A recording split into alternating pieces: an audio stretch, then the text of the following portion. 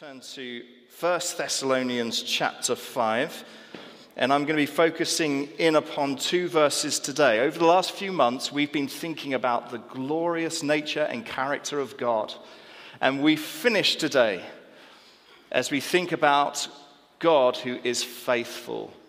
God is faithful, the major theme of this morning as we've been worshiping, the major theme of this message that we are looking at together today. Our God is glorious beyond our comprehension. That's the one thing I hope that we've all concluded during this series is he's so great and so glorious and so wonderful and so magnificent. Beyond our ability to fully grasp, but yet somehow by his Spirit stirs in our hearts a knowledge of this glory that profoundly changes us. And may he do that again for us today as we think about his faithfulness. So 1 Thessalonians chapter 5, verses 23 to 24. Now may the God of peace himself sanctify you completely, and may your whole spirit, soul, and body be kept sound and blameless at the coming of our Lord Jesus Christ. He who calls you is faithful. He will do it. Hallelujah. Let's pray. Father in heaven, we thank you for the invitation that you have issued to each of us here today to come to you. We thank you that your Holy Spirit is among us to bring us to you. And we want to know truly a tangible sense of what we were singing, that we'd be caught up in the Father's arms. We'd know what it's like to be a child of God. We'd know what it's like to give our lives fully to one who is utterly faithful, utterly truthful, honest, committed, there through every day of our lives, there to the end, there forever. Lord, I pray, please would you help us, would you help me, Lord, as we go through these verses, and would you be glorified, I pray, in Jesus' name. God's word is food for our souls. Do you know that? God's word is bread. Jesus described the word of God like that. Feed on it. I feed on it. I do the will of God. The will of God is like food for me, nourishes me, strengthens me. And in a day and age like this that we're living in, where we're fed so many false hopes, I invite you today to come with that posture, yes, to receive a gift, also to receive a feast, as it were, as we turn to God's word together, as we think upon it. These are the words of Jesus to us. These are the words of God to us this morning. What comes into your mind, I wonder, when you think of the idea of faithfulness? What comes into your mind? Just wonder what that might stir in you. The idea of faithfulness. I think it's probably fair to conclude in a room of this size, waves of emotions and different emotions probably come to mind. For some, maybe negative connotations of guilt, of disappointment, of hurt, and of pain. Maybe for some it's aspirational. Maybe for some there's a gratitude of a faithful relationship that you've known or you're in. There will be a mix of emotions when we think about faithfulness in the room today. Now, I will also say this to you, that if you are looking for an answer to the question of what is faithfulness by looking in the mirror or looking horizontally to men and women around you, you are grasping at straws. You are not going to find the kind of confidence for what true faithfulness is. Unless I'm just speaking about myself here, right? If I'm looking within to find an answer for what faithfulness is. But we have one we're invited to look to this morning, that we've been urged to look to this morning, who is utterly faithful, dependable, truthful, committed, and there for you. And as we draw upon this big theme of God's faithfulness. What we're going to do in these verses is we're just going to progress through Paul's line of thought. This is what's referred to as a benediction. It's a way of concluding a letter with a prayer of God's blessing, for God's blessing. And it builds to this point where it concludes with a big kind of God is faithful, God's going to do it. So we're just going to work through this together. The first thing that we heard Paul say is this: now may the God of peace himself sanctify you completely. Sanctify you completely. If someone were to come to you today and say to you, what's the big thing that you want God to do for you? What's the big prayer for you right now? The chances are we don't give a big enough answer to that question.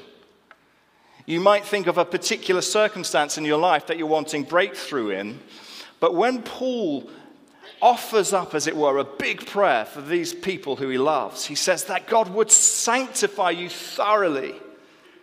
That God would sanctify. Now, what does that word sanctify mean? To be sanctified is to be made holy. The process of being made holy is the theological word sanctification. So for the Christian, what is God's primary purpose in your life? Where is God primarily wanting to take you? What is it that God is primarily wanting to do? I would put to you that God's primary purpose in your life isn't actually to fulfill the various words that you may have had spoken over you. I would say that God's primary purpose in your life is not to provide you with the dream house and the dream job that you are longing for. I would say that God's primary reason for calling you out is to sanctify you, is to make you holy, is to set you apart. And I'd go further on to say, well, what does that mean? Because the idea of living a holy life, certainly in our culture, doesn't sound very exciting. But the Bible goes on further to personalize it in that we're told we're being conformed into the image of God's Son. What does it mean for us to be sanctified, to be made holy? Simply put, it's to be made like the happiest person who ever walked upon this planet. It's to be made like the one who knew more glory and wonder and delight in the creation of this universe than anyone else has ever done whilst walking this planet. It's to be like the one who was more patient, more generous, more kind, more peaceful, more full of unrivaled joy and hope and purpose and confidence in life than anybody else. To be sanctified, to be made holy, simply is to be like Jesus. That, let me tell you, is the wonderful goal of becoming a Christian. And we stop too far short so often because we obsess over the things that we feel are right for us and that we want in our lives, and we stop too far short when God says to you, do you know what? I've got something so much bigger for you than you could ever imagine. Here's what I want to do. I want to make you like my Son. And he's amazing. And I want you to know what he knew, so that when you look upon someone who's hurting, you feel compassion. And so that when you eat your food this afternoon and you have your lunch, you feel grateful. And when you go to bed at night and you rest your head upon your pillow, you sleep peacefully. You think, well, you've not even seen my house. Yeah, but Jesus slept peacefully in a boat during a storm. So you can sleep peacefully. He wants to make you like Jesus. It's a sanctification process. It's becoming more holy. Set apart. Set apart from what? Well, you could say ultimately, set apart from the work of Satan. Set apart from the work of evil. Set apart from the work of sin. Set apart from the values and the passions and the worship of this world which rival the worship of the one true God. You're set apart from those things. You're called to something different and better and more wonderful and more glorious. And you know if this work of sanctification has begun in your heart because you already begin to recognize those things for what they are. They fall short. They disappoint you. They leave you wanting more. They don't ever quench the thirst and the hunger. And then when you start to taste and see that the Lord is good, you know that's what I need. That's what I need. So Paul is longing that we would grow in sanctification, in holiness, in becoming like Jesus. I love this passage in Acts 4, verse 13. These are the disciples after the resurrection of Jesus Christ. They've received the Holy Spirit. And they pass a cripple, and they lay hands, and they command this man to walk. He gets up and he walks, and he's healed, and there's all kind of kerfuffle and disputing. What's going on here? The crowd's murmuring and talking about it. They're brought before the Sanhedrin. That's the officials of the temple. They're brought to speak to them on account of this furore that's happening. What's going on? And they command them to stop speaking in the name of Jesus. And it says this in verse 13. When they observed, that's the Sanhedrin, these officials, these Pharisees, when they observed the boldness of Peter and John and realized that they were uneducated, the Greek word, by the way, for uneducated is idiotai, right? You don't need to be an expert in the Greek to work out which word we derive from that one. When they saw that they were idiots and untrained men, they were amazed and recognized they'd been with Jesus. When you go to work tomorrow, when you go to school tomorrow, to university, when you are talking to friends at the school gate, that's my longing for you. That's God's longing, is that they would see you've been with Jesus. That's sanctification. You know Jesus. You're like Jesus. You're becoming like Jesus. You're different. You're set apart. You're holy. Oh, it's not being religious, and it's not being holier than thou. It's not going, oh, I would never touch a glass of wine because I am holy. There's a sense of a presence about you. There's a sense of the presence of God. There's nothing special about any one of us. There is one who is special, right? And it's him that we need to and want to draw people's attentions to. When they saw they had been with Jesus, sanctification. Now, what's interesting in this text to me is what Paul links sanctification to in this particular instance. So, verse 23 again. Now may the God of peace himself sanctify you completely. Now, that strikes me as interesting, because if holiness is what God is wanting to achieve in me, then more logically you'd think that Paul would write, may the God who is holy sanctify you completely. So if I want to grow in holiness, I need someone who's really holy to help me to get there. And we know that God is holy, holy, holy. Yet it's interesting to me that Paul doesn't go, the God who is holy will sanctify you completely, but rather says, may the God of peace himself sanctify you completely. Now, that's interesting. Why would he choose to speak of God's peace? And when we think of peace, what do we think of? What's being said here? Now, what this isn't is passivity. So this isn't Paul saying, may the God who's just so chilled, he's so chilled, sanctify you completely. It's peaceful. Biblical peace is actually an active and very powerful idea. One of the most famous passages in the Bible that deals with this is in Philippians 4, verse 6 to 7. Don't worry about anything, but in everything through prayer and petition with thanksgiving, present your requests to God, and the peace of God, which surpasses all understanding, will guard your hearts and minds in Christ Jesus. For those of you who have been Christians for any length of time, that will be a familiar passage to you, I'm sure. That word guard could also be translated as fortify.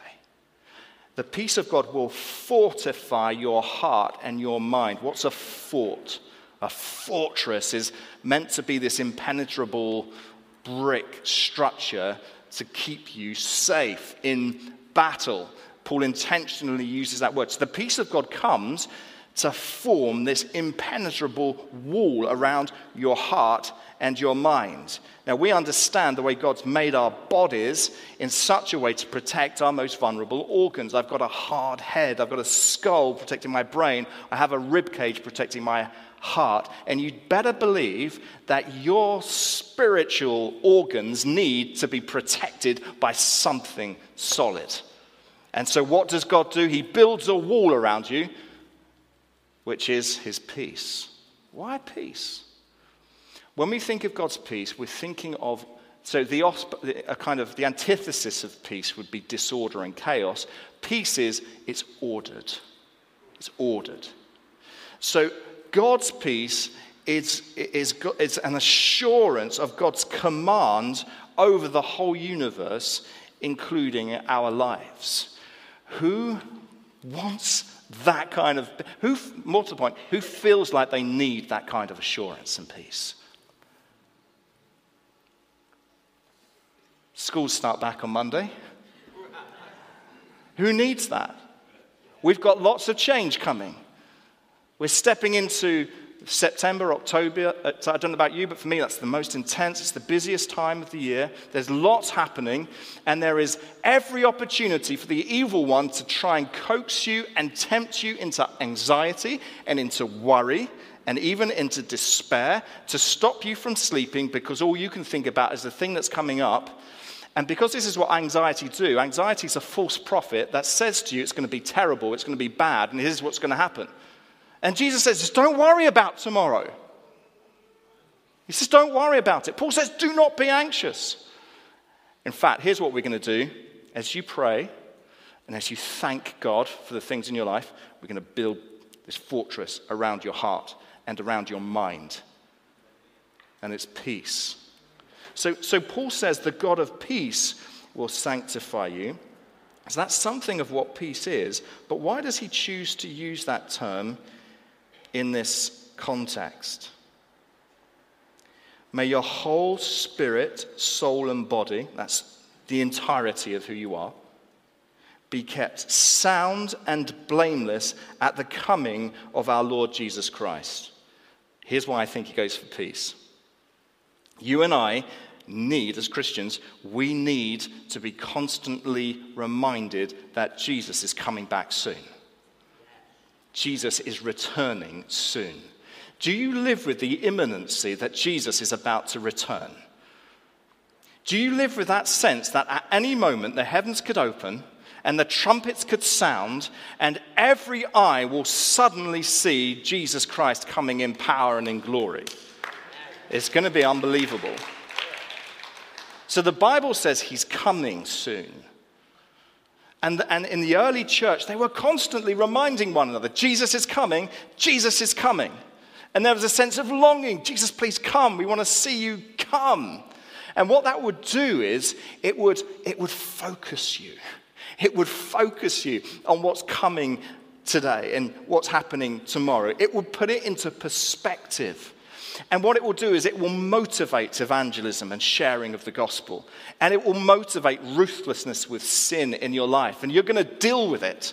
If you know Jesus is coming tomorrow, there's a particular thing maybe in your life that you're prone to doing that you will not be doing that night. There are particular things which you might find you drift to because you lose a sense of confidence maybe in God's ability to stir your heart. I don't know what it might be, but when you know Jesus is coming, it changes everything. And if I'm getting lazy, and if I'm getting casual, and if I'm not praying, and if I'm not killing sin in my life, it's probably because I've forgotten that Jesus could come any moment. And so we need to be reminded of this reality. So when Jesus comes in glory like this, there's going to be something that's, in a sense, very corporate, for we will all see him. And then there's going to be something that's going to be immediately personal. I don't know how it works in terms of the logistics, But the Bible says we stand before him. We stand before him. We will see his face. And there will be a judgment. There will be a judgment. Your life will be before God. And he will see your life. And he will see the entirety of it. And there will be a judgment. The things which you do very well, like keeping from others, he knows. Right. How does that make you feel? The thought of seeing God before you and him looking at you and seeing everything. Now, if you're reaching in that moment for something good in your life, if you're trying to find out on balance, you're in trouble. If you're looking at your CV in that moment, you're desperately in trouble. If in that moment you are just hoping that you're not as bad as everybody else, you're on flimsy, fragile ground. And the Christian does not look to their own performance in that moment, right? Where do you look in that moment as a Christian? You look to Jesus. You look to the cross. You look to the empty grave. You say, Jesus did it. That's our boast. That's where our confidence is. Now, there's a judgment for Christians and there's a judgment for those who've chosen not to confess Christ as Lord. The judgment for Christians, incidentally, and this is an incidental comment, is to do with rewards. So there are rewards that are issued. There is no judgment for sin for Christians in that moment. Do you understand that? So all of the terrible things that you may well have been thinking about just a moment ago, that you're like, I know God has seen me do that. It's like, well, don't bring that up. That was paid for at the cross. That's dealt with as far as the east is from the west, so far as he removed our transgressions from us. Hallelujah. There's no judgment for sins if you put your faith in Jesus. Say, Jesus has done it for me. But there are rewards to be issued. But if you aren't trusting in Jesus, then in that moment when you stand before God, and we believe you will, you can choose not to believe that, then you do have to rest upon your own efforts. I think that's a frightening thought. When you can accept the righteousness, the goodness, the perfection of Jesus Christ today for yourself. So I think Paul says, may the God of peace thoroughly sanctify you. I think he says that because we know that this thought of Jesus returning could stir in us anxiety, could potentially stir in us some kind of worries. The God of peace is going to thoroughly sanctify you so that you will be kept blameless. Blameless. So I suppose a good question today is, how can I know if I'm one of those people? How do I know if when Jesus returns, if Jesus returns tonight, how do I know if he sees me and finds me to be blameless? We've obviously already touched on it, but I want to look at what he says next. He who calls you. He who calls you. The calling of Christ is a crucial aspect of what it means for us to ultimately be found to be blameless. The calling of Jesus. Have you been called by him? Have you known Jesus call you? Have you been called out? So we speak of the gospel call. What's the gospel call? The gospel call is essentially what Rob did a moment ago, where Rob said, if you believe in your heart and confess with your mouth that Jesus is Lord, you will be saved. The gospel call says that Jesus died on the cross for the forgiveness of sins. The gospel call says that Jesus is God become man, and he suffered and he died and he resurrected and he lived the perfect life. And he did it for you, and if you would receive that gospel call into your hearts, you will be saved. That's to be called. Many people hear that with their ears. The Bible teaches perhaps not many receive it in their hearts. And in Acts, we find occasions where this is described, this moment. In Acts 2, when Peter is preaching the gospel, it says they were cut to the heart. And they cried out, "What must we do?" And later on in Acts, there's a lady called Lydia. In the same way, it says that her heart was opened to receive this message. So how do I know if I've been called? Well, has your heart been moved and stirred by the message of Jesus Christ? So when you consider the cross, do you do what Dave Stainer did just a moment ago, which was, right? I love that. Dave, I did notice it. That's the response of someone who goes, I know the goodness of the cross for me. My heart's been moved. So that when we come and break communion, we're not just going through the motions here. We're going, Jesus died for me, thank you. In my heart, this message lives. Right? If that's you, then you've been called. You've been called. Jesus said, come and follow me. So Jesus says to the disciples, come and follow me. They left everything to follow him and to be with him. They followed him and he led them. And Jesus takes hopeless cases. He does it time and time again. And throughout the Bible, we have occasion after occasion of people who are hopeless for the thing they're called to do. Abraham was told in his old age, having never had a child, his wife, who had never have a child, that he was going to become a father. He was going to become a father of nations.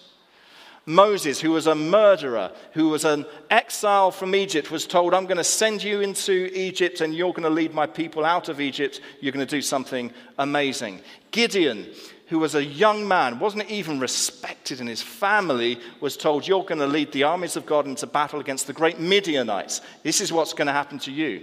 David, who was called a runt, was told, you're going to defeat the biggest, ugliest, baddest giant we've ever seen. You're going to go and fight him, and you're going to defeat him.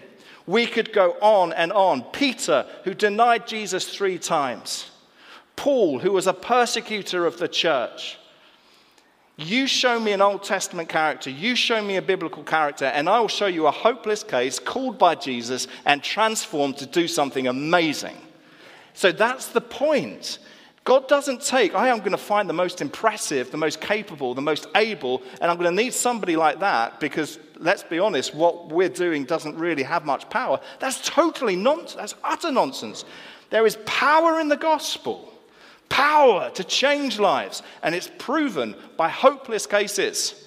So when Rob said, do you feel inadequate, that you're not good enough? Great! That's what you're meant to feel. That's the gospel. Inadequate, unable to do it, yet called, come and follow me. The people less likely to go are those who feel capable, who feel like they've got it all together, who feel like they've done well, who are proud of themselves. And so you need to become like a child to receive the gift that Jesus has for you today. You're called. The one who is called is faithful. Faithful. He is faithful. He will never let you down. He will never disappoint you. He will ensure that you finish the race. He doesn't say, come and follow me, and then give up because after 2 minutes of following him, you've fallen over. The language of be like a child, like a parent with a child, the patience, the love that you have for your child. That's how God sees us.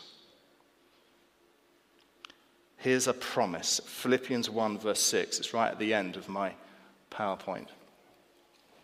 I am sure of this, that he who started a good work in you will carry it on to completion until the day of Christ Jesus. This is a promise to you. So for each and every one of you, each of you who knows that you've been called, and we defined the sense of being called by the Spirit stirring in this affection for Jesus, if that's you, then the promise is he's going to complete the work that he started in you. So you know it's started. He's saying, I'm going to complete it. So I'm going to take you on. I'm faithful. I'm faithful. It finishes by saying, he will do it. Okay, so what does that mean? What's our responsibility? Does that mean, okay, so we can just That switch off, let God. No, that's not true. So again, let's just think theologically for a moment. To be saved, the Bible clearly teaches, is a miracle. You cannot do anything about it. You can't have faith in Jesus Christ unless the Spirit has come to your heart to enable you to see. It's a miracle that happens. But that rescuing, we talk about justification, to be made righteous before God, so I can stand before God on that judgment day, not guilty, right? That happens in an instant, so that the thief at the cross could die having lived an awful life and appear in paradise with Jesus because he's justified. The sanctification for him was instantaneous, but it's a process for you and I, and actually there's some effort. So think about Abraham. Abraham, there was a miracle that he had a baby, but he still had to sleep with his wife. Moses still had to walk to Egypt and still had to go to Pharaoh, but it was God that did it. David still had to pick up a stone and sling it at Goliath, but God aimed it right into his temple. Gideon still had to blow his trumpet, but it was God that scattered the Midianites. So there is an effort that you and I are called to. And when your heart's been open to receive this gift, there's a newfound love and passion for God that enlivens you to follow him, to walk with him, to obey him, to trust him, to do what he's asked you to do. Oh, he will do it, for sure. And no one goes, oh, wasn't Abraham amazing? And wasn't that an incredible, what was going on there? I mean, we go, it was a miracle. But there was an obedience. Obedience necessarily comes after faith. But he is the faithful one. He is the faithful one. It's his work at the end that we all give glory to God for. I'm going to finish just by sharing. Yesterday, when I prepare my sermons, I love distractions. I'm easily distracted. Usually it's phone calls from Steve Chick. And I was making a curry for friends on Friday evening. I had various distractions on Friday as I was preparing the sermon. I like it. It helps me. I don't switch off. And one of the things I did, I thought about, so friends of ours have recently joined a church near where I grew up. And I thought, I'm just going to check that church out, just see what's going on.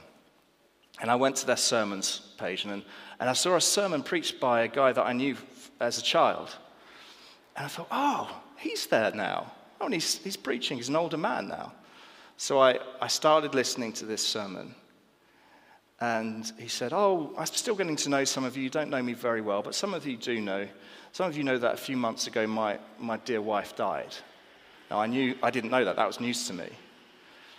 And we had the funeral a couple of months ago, and he said, and you might be thinking, what on earth? No, sorry, it wasn't a couple of months ago. It was 10 days ago. It was 10 days before. And he says, you're probably thinking, what on earth is this poor guy doing, speaking, when he's grieving? And he said, I want to tell you, she loved Jesus all the way through to the end. And he literally said, he was faithful to her all the way to the end. And she had faith and hope and confidence. And I want to tell you about that Jesus today, because I want you to know that, because I know that. He's a good God. He's faithful. And I thought, that's what it's about. That's what it's about. That's what you can know today. You can know faith in a faithful God. Why don't we